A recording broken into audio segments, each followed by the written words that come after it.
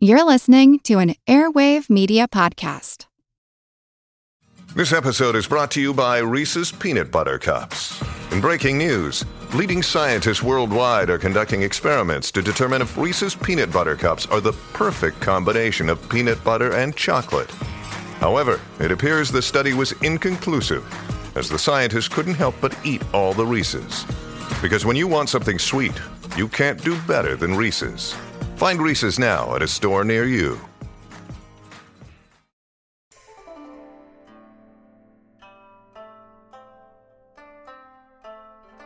Hello, and welcome to the History of China. Episode 1. The Mythical Origins of the Middle Kingdom. China. It is a name, a place, an idea, almost synonymous with ancientness. Even the Chinese themselves boast of having more than 5,000 years of culture. No matter how you slice it, it is a grand, epic story spanning almost the whole of recorded human history, and impacting cultures and kingdoms across the world in ways both big and small. Yet for all that import, it far too often remains shrouded in mystery to many of us in the West, due in no small part to its sheer immensity. How could anyone think to go delving into a story that's 5,000 years long? It's surely an act of insanity. Well, that's where I come in, and I'll leave the question of my sanity up to you to ultimately decide. Over the past 3 years, I've been plunging my time into this immense tale, and trying to make it something more relatable, approachable, and, well, interesting for the rest of us. Because it is a story worth knowing, and China is a culture and a country worth understanding, even if you never plan to visit, because it surely visits you almost every day. Look around you. Go ahead and check. How many items do you use every day that come from this country half a world away? My guess is quite a few.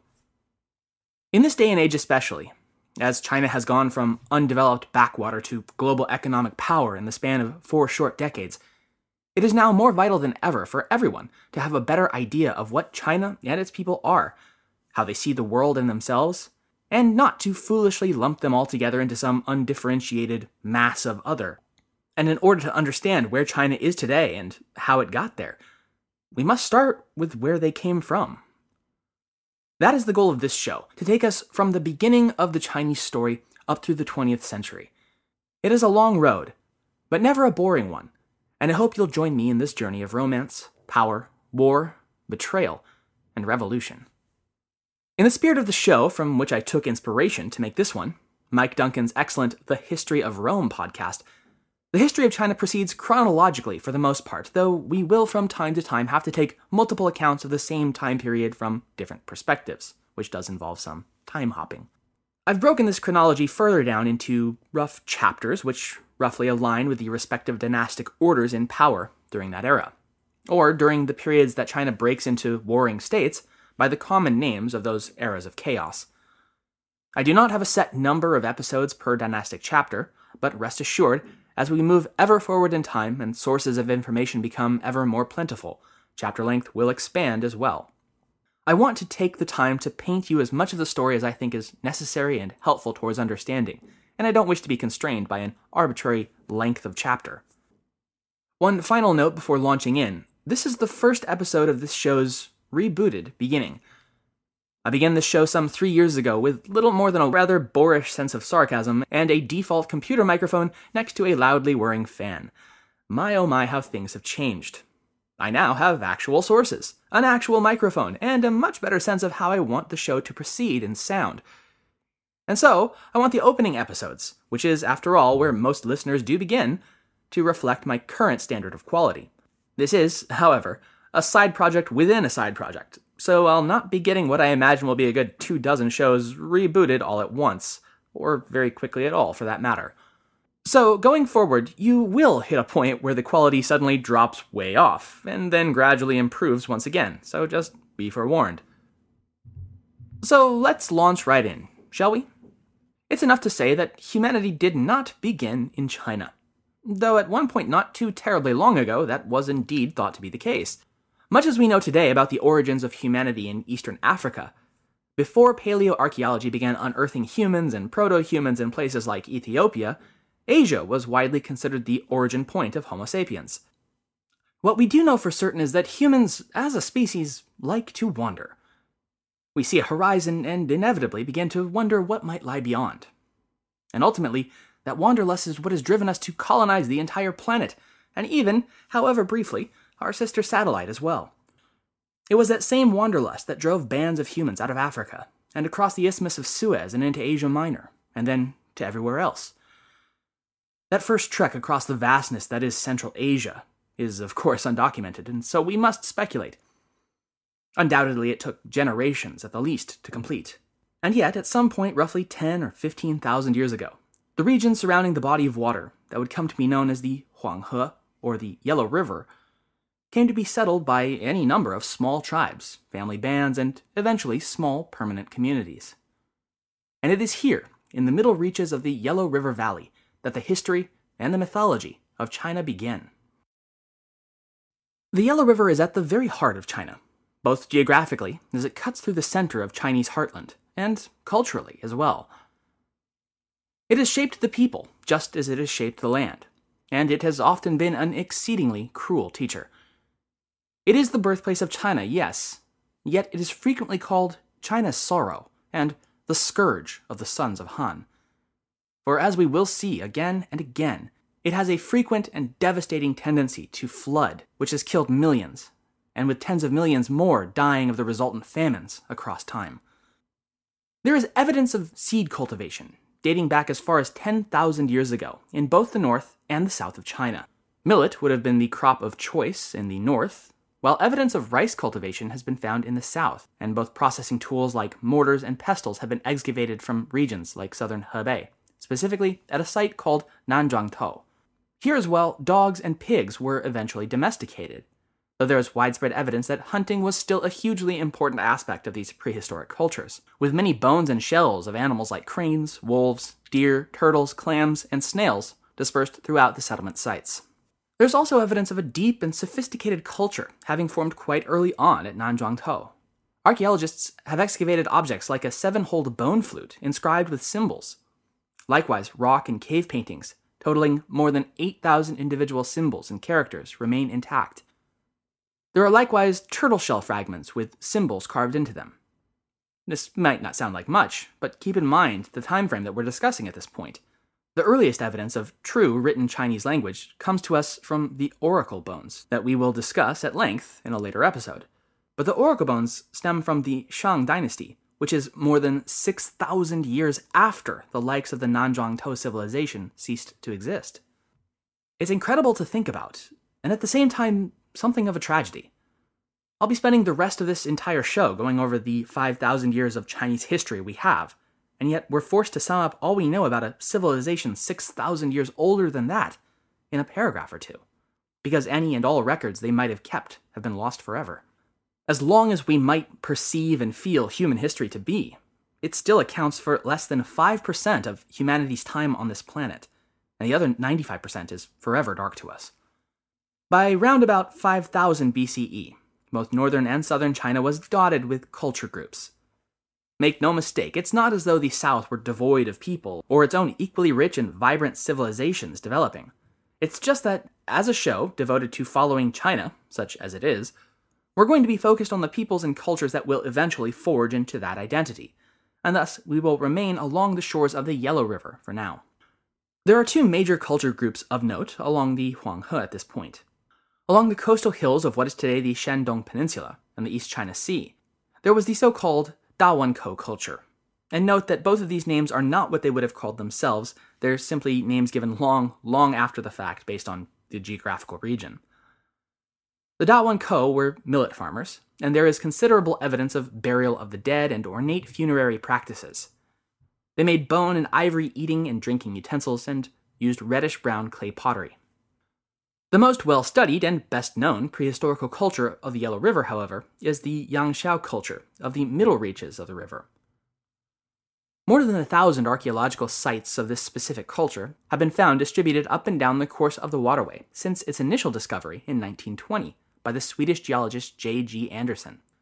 The Yangshao people lived in family units within regularly laid out villages. They farmed millet, and they likewise made pottery.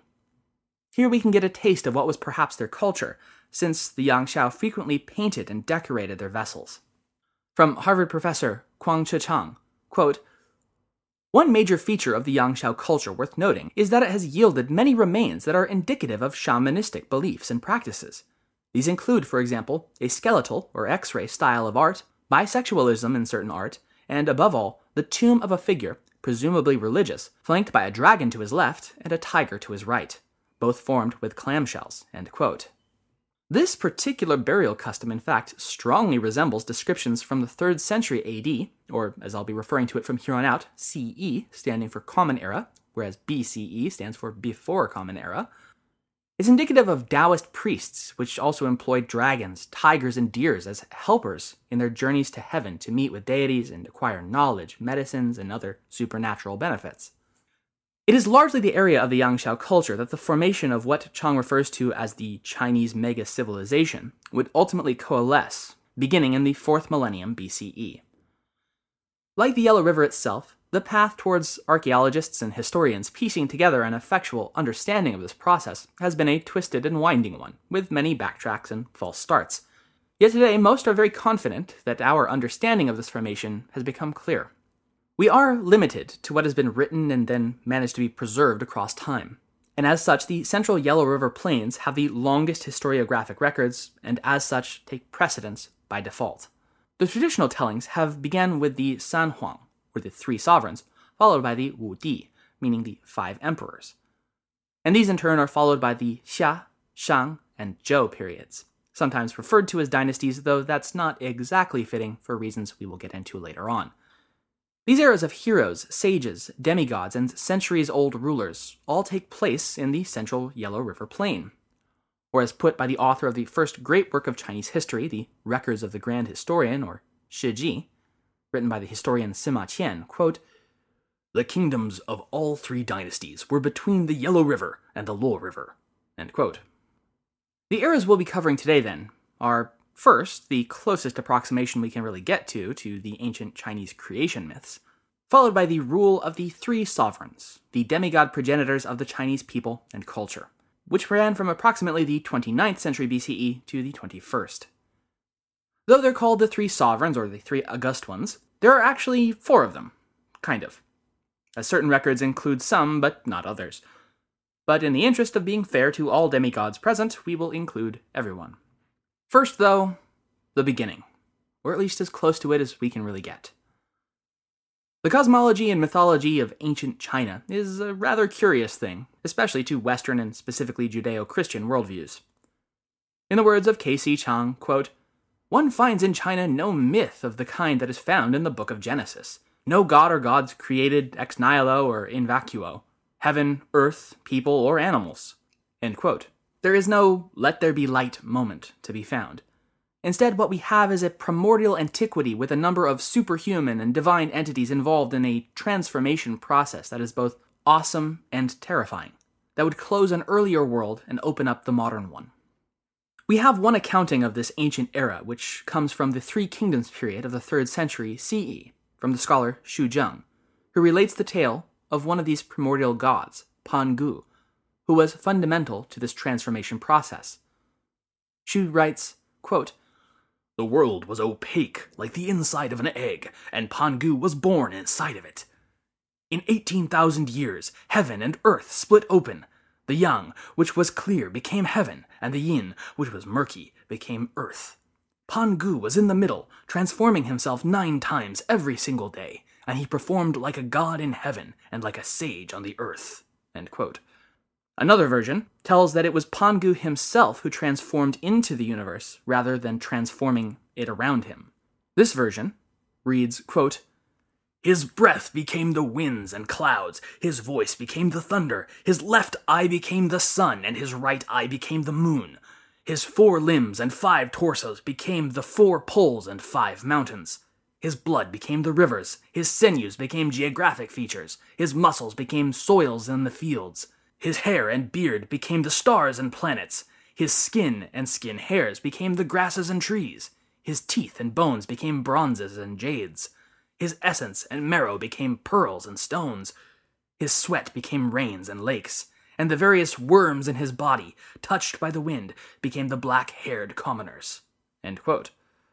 Hey, it's Ryan Reynolds, and I'm here with Keith, co-star of my upcoming film, If, only in theaters May 17th. Do you want to tell people the big news? All right, I'll do it. Sign up now and you'll get unlimited for $15 a month and 6 months of Paramount Plus Essential Plan on us. MintMobile.com/switch. Upfront payment of $45 equivalent to $15 per month. Unlimited over 40 gigabytes per month. Face lower speeds. Videos at 480p. Active Mint customers by 531.24 get 6 months of Paramount Plus Essential Plan. Auto renews after 6 months. Offer ends May 31st, 2024. Separate Paramount Plus registration required. Terms and conditions apply if rated PG. Though it's impossible to say how closely this 3rd century story might actually relate to the belief structure of prehistoric Chinese cultures, it should be pointed out that the overarching structure of the cosmos it lays out is affirmed as such by the oracle bones. The classic of mountains and seas, which was partially compiled during the Warring States period, much earlier, during the 4th and 3rd centuries BCE, gives another interesting account of an entity it calls Zhuyin, the god of Zhong Mountain. It describes him, quote, "When Zhuyin opens his eyes, there comes day. When he closes them, there is night. When he exhales, he brings forth winter. And when he inhales, there is summer." End quote. There are 2 further tales of cataclysm and destruction prior to the emergence of humanity and the modern world, and both of which involve the entity Nuwa, the female sovereign, who ruled over the race of proto-humanity for some 180,000 years. The first destructive event is known as the Myth of the 10 Suns, and describes a period in which all 10 suns in the sky rose at once, turning the earth into a parched and broiling hot deathscape. A heavenly archer known as Yi took up his bow and saved the world by shooting 9 of the suns out of the sky with his arrows. The second myth concerns when a villain known as Gong Gong, having lost a competition for power, smashed his head in anger into the mountains that served as a foundational pillar for the heavens resting above the earth. The mountainous pillar collapsed, and so too did the northwestern part of the heavenly dome, and water began to come pouring in to flood the earth and drown all of Nuwa's people. Nuwa, moving quickly, was at last able to patch the hole in heaven by melting down a precious gem known as the Stone of 5 Colors, and used it to mend the break. In both of these tales, and in general ancient Chinese cosmology, it's interesting to note that in all cases, heaven is a dome above the earth, and earth itself is square, with its corners in accordance to the cardinal directions of the cosmos. This brings us to the Age of Heroes, and at last to humanity and the 3 sovereigns. The first sovereign typically listed is the child of the Jade Emperor, who is the eternal ruler of heaven above. He is called Fu Xi, and was either born or just descended to earth smack dab in the middle of the Yellow River Valley. Fuxi was the younger sibling, or half-sibling, of Nuwa. As such, and also because she had been the ruler of the old and now drowned race of pre-human people, this is why sometimes Nuwa is also listed among the 3 sovereigns. But more typically, she's left out. Both because the proto-people she'd ruled over weren't human, much less Chinese, but probably just as important because she was female, and her reign was a matriarchy, and there's little ancient Chinese historians loathe more than the idea of a woman in power. Regardless, her entire people had all been wiped out by the Diluvian flood as a result of the crack in heaven, leaving only Nuwa and now her little brother Fuxi still alive. Realizing that they would need to repopulate the earth, the pair ascended Mount Kunlun to entreat their heavenly father's blessing. The Jade Emperor declared them brother and wife, I know, ew, and then empowered them to breathe life into figures of clay, sparking the human race. Now, with new subjects to rule over, Fuxi overthrew the matriarchal order that had been Nuwa's period of reign, sorry sis, and established the patriarchy, as we all know and love today. Nuwa wasn't out of the picture though, and she would become Fuxi's empress sister-wife for the following 115 years of his earthly reign. As sovereign, Fuxi would teach the people of the Yellow River to hunt and fish, and how to offer sacrifices to heaven underneath the open sky. He would also write a book, and not just any old book, the I Ching, or the Book of Changes. It is traditionally told that he found and copied down the markings on the back of either a dragon horse or a dragon turtle, each of which consisted of 3 horizontal lines with differing midpoint breaks, and representing the 8 classical elements: sky, lake, fire, thunder, wind, water, mountain, and earth. Throw in psychic and ghost, and you've basically accounted for all of the Pokemon. The elemental symbols are still widely used in Asia, even today. For instance, you can see the symbols for air, fire, earth, and water surrounding the yin and yang on the flag of South Korea. Having taught the people all of this, and after a reign of more than a century, Fuxi departed the world after 179 years on it. Some accounts have him dying, while in others he proceeds back to heaven in true demigod fashion. With his departure, the slack is picked up by the second sovereign, named Shennong, meaning divine farmer, and also known as the Yen, or Flame, Emperor. I'll give you two guesses as to what his two big contributions to Chinese culture are going to be. That's right, farming and fire. Oh yeah, and drugs. It's also around this time that the Chinese have archaeologically been discovered to have begun brewing alcohol as well. So all at once we've got fire, drugs, and beer, and all handed out by a fire-breathing demigod with horns on his head and see-through flesh. It doesn't get much more metal than that. Shennong is credited with inventing the tools that would be necessary to till and farm the fertile soil along the Yellow River, the plow and the axe, as well as irrigation techniques and how to dig and maintain wells.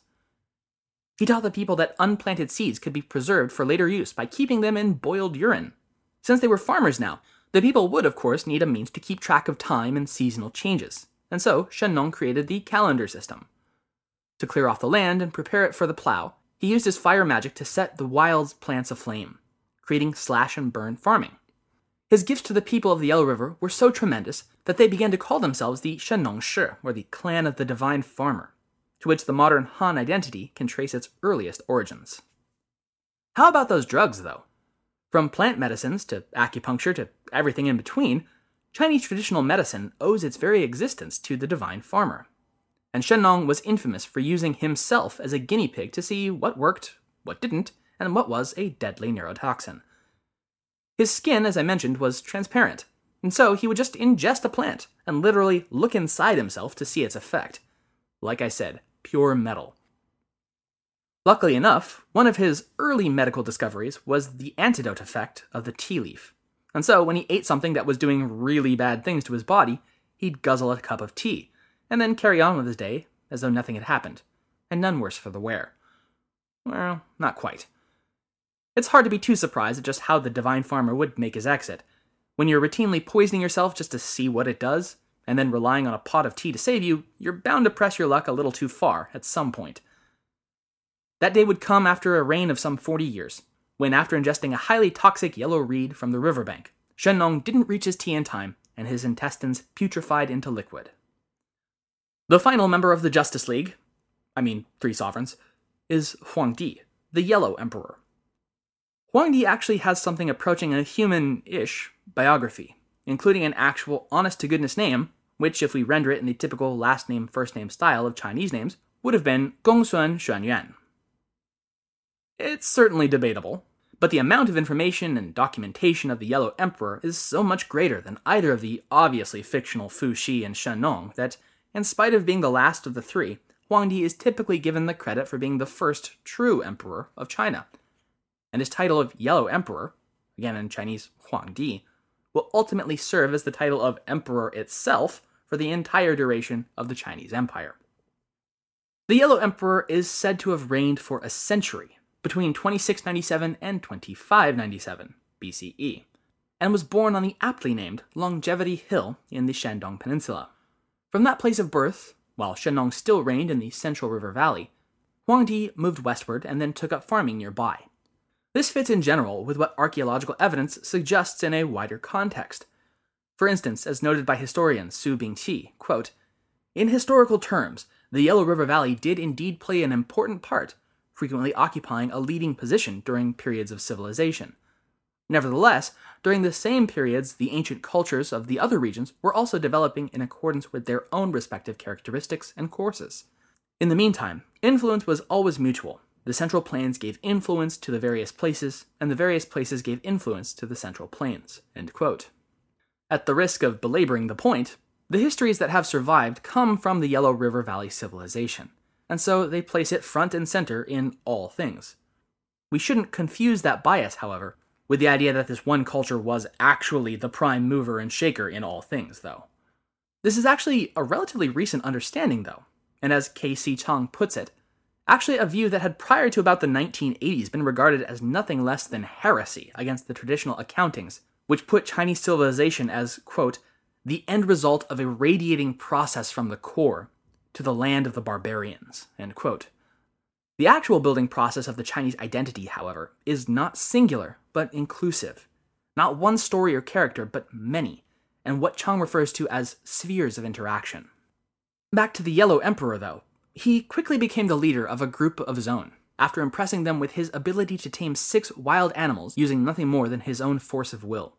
They were a black bear, a brown bear, a tiger, a winged lion called a pixiu, and another feline cryptid called a chu, which was renowned for its ferocity.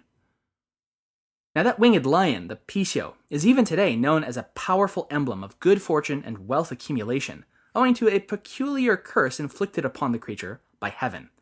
After it defecated on the floor of the heavenly palace, the Jade Emperor sealed up the creature's anus and made it capable of only eating gold and silver.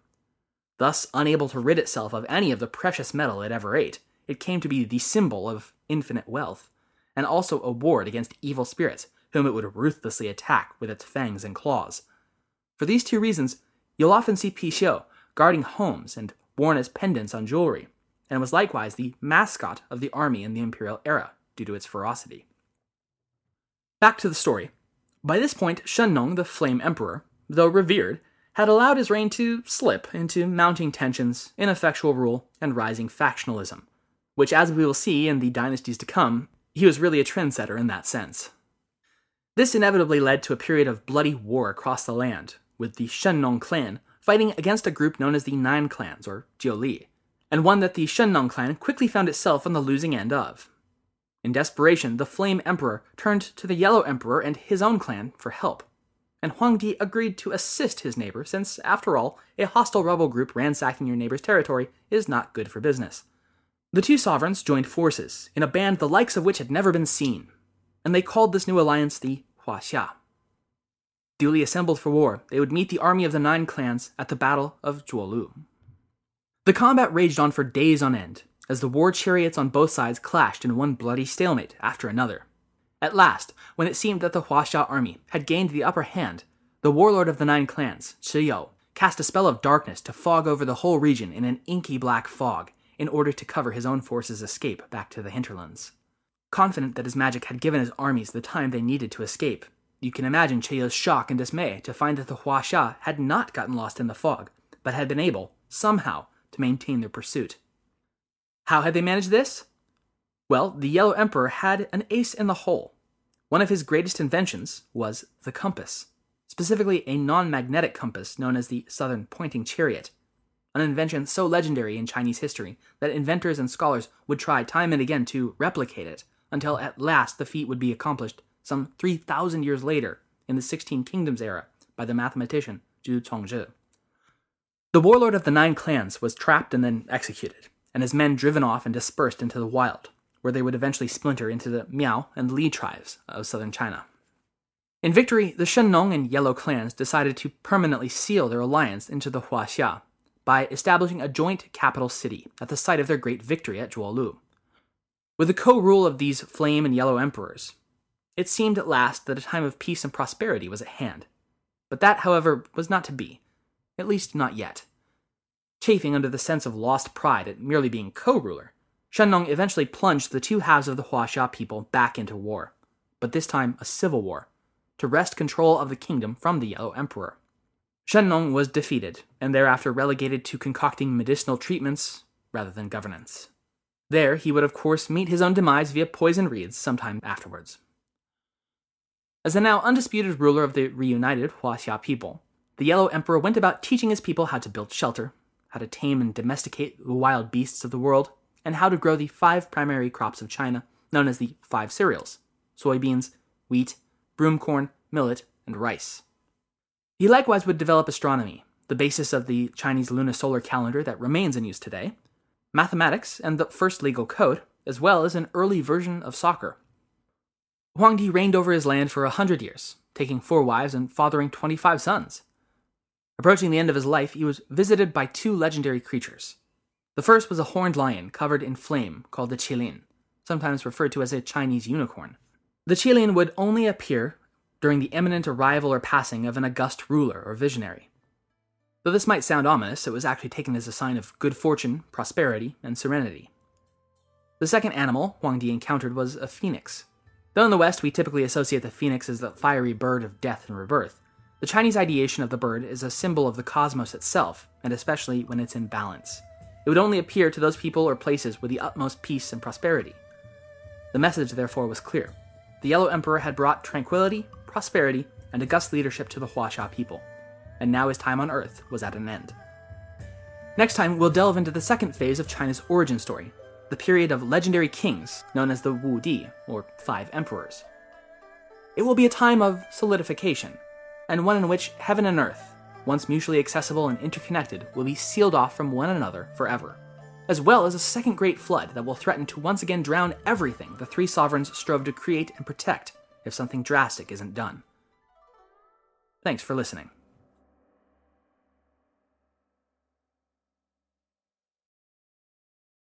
As a longtime foreign correspondent, I've worked in lots of places, but nowhere as important to the world as China. I'm Jane Perlez, former Beijing bureau chief for the New York Times. Join me on my new podcast, Face Off, U.S. versus China, where I'll take you behind the scenes in the tumultuous U.S.-China relationship. Find Face Off wherever you get your podcasts.